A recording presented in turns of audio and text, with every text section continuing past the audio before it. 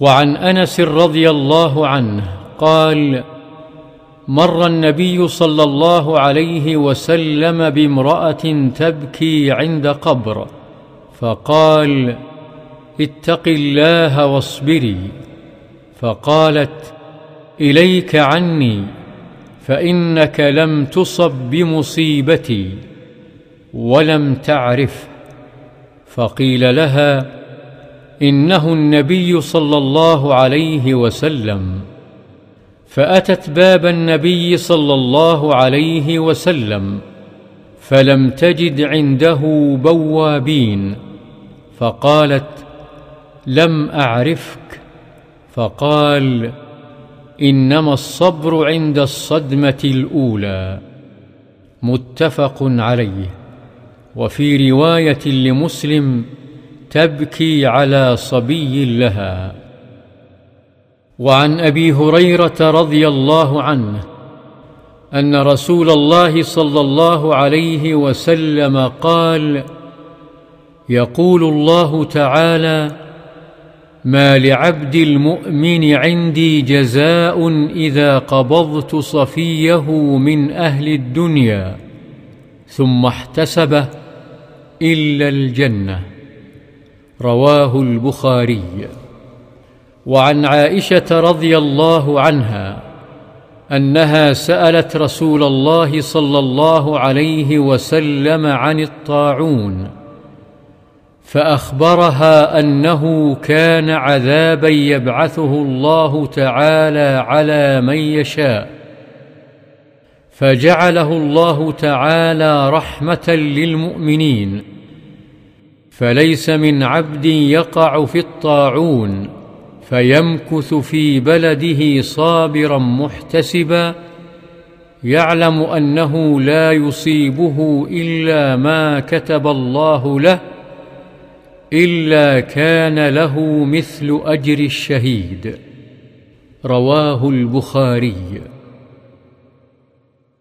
وعن أنس رضي الله عنه قال: سمعت رسول الله صلى الله عليه وسلم يقول: إن الله عز وجل قال: إذا ابتليت عبدي بحبيبتيه فصبر عوضته منهما الجنة، يريد عينيه. رواه البخاري. وعن عطاء بن أبي رباح قال: قال لابن عباس رضي الله عنه: ألا أريك امرأة من أهل الجنة؟ فقلت: بلى. قال: هذه المرأة السوداء أتت النبي صلى الله عليه وسلم فقالت: إني أصرع وإني أتكشف، فادعوا الله تعالى لي. قال: إن شئت صبرت ولك الجنة، وإن شئت دعوت الله تعالى أن يعافيك. فقالت: أصبر. فقالت: إني أتكشف، فادعوا الله ألا أتكشف. فدعا لها. متفق عليه. وعن أبي عبد الرحمن عبد الله بن مسعود رضي الله عنه قال: كأني أنظر إلى رسول الله صلى الله عليه وسلم يحكي نبيا من الأنبياء صلوات الله وسلامه عليهم ضربه قومه فأدموه، وهو يمسح الدم عن وجهه ويقول: اللهم اغفر لقومي فإنهم لا يعلمون. متفق عليه. وعن أبي سعيد وأبي هريرة رضي الله عنهما عن النبي صلى الله عليه وسلم قال: ما يصيب المسلم من نصب ولا وصب ولا هم ولا حزن ولا أذى ولا غم حتى الشوكة يشاكها إلا كفر الله بها من خطاياه. متفق عليه. وعن ابن مسعود رضي الله عنه قال: دخلت على النبي صلى الله عليه وسلم وهو يوعك، فقلت: يا رسول الله، إنك توعك وعكا شديدا. قال: أجل، إني أوعك كما يوعك رجلان منكم. قلت: ذلك أن لك أجرين.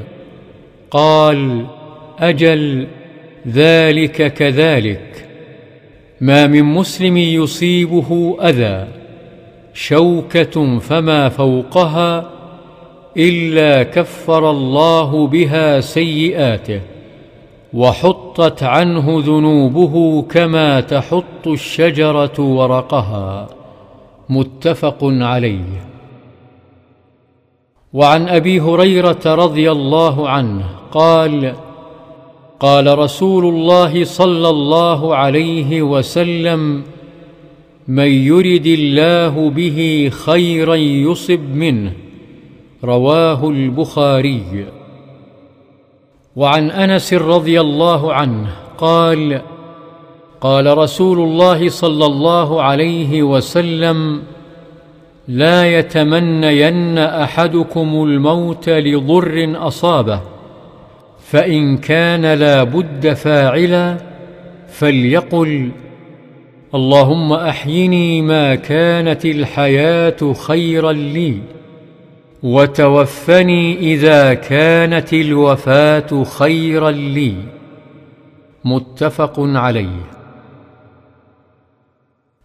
وعن أبي عبد الله خباب بن الأرت رضي الله عنه قال: شكونا إلى رسول الله صلى الله عليه وسلم وهو متوسد بردة له في ظل الكعبة، فقلنا: ألا تستنصر لنا؟ ألا تدعو لنا؟ قال: قد كان من قبلكم يؤخذ الرجل فيحفر له في الأرض فيجعل فيها، ثم يؤتى بالمنشار فيوضع على رأسه فيجعل نصفين، ويمشط بأمشاط الحديد ما دون لحمه وعظمه، ما يصده ذلك عن دينه.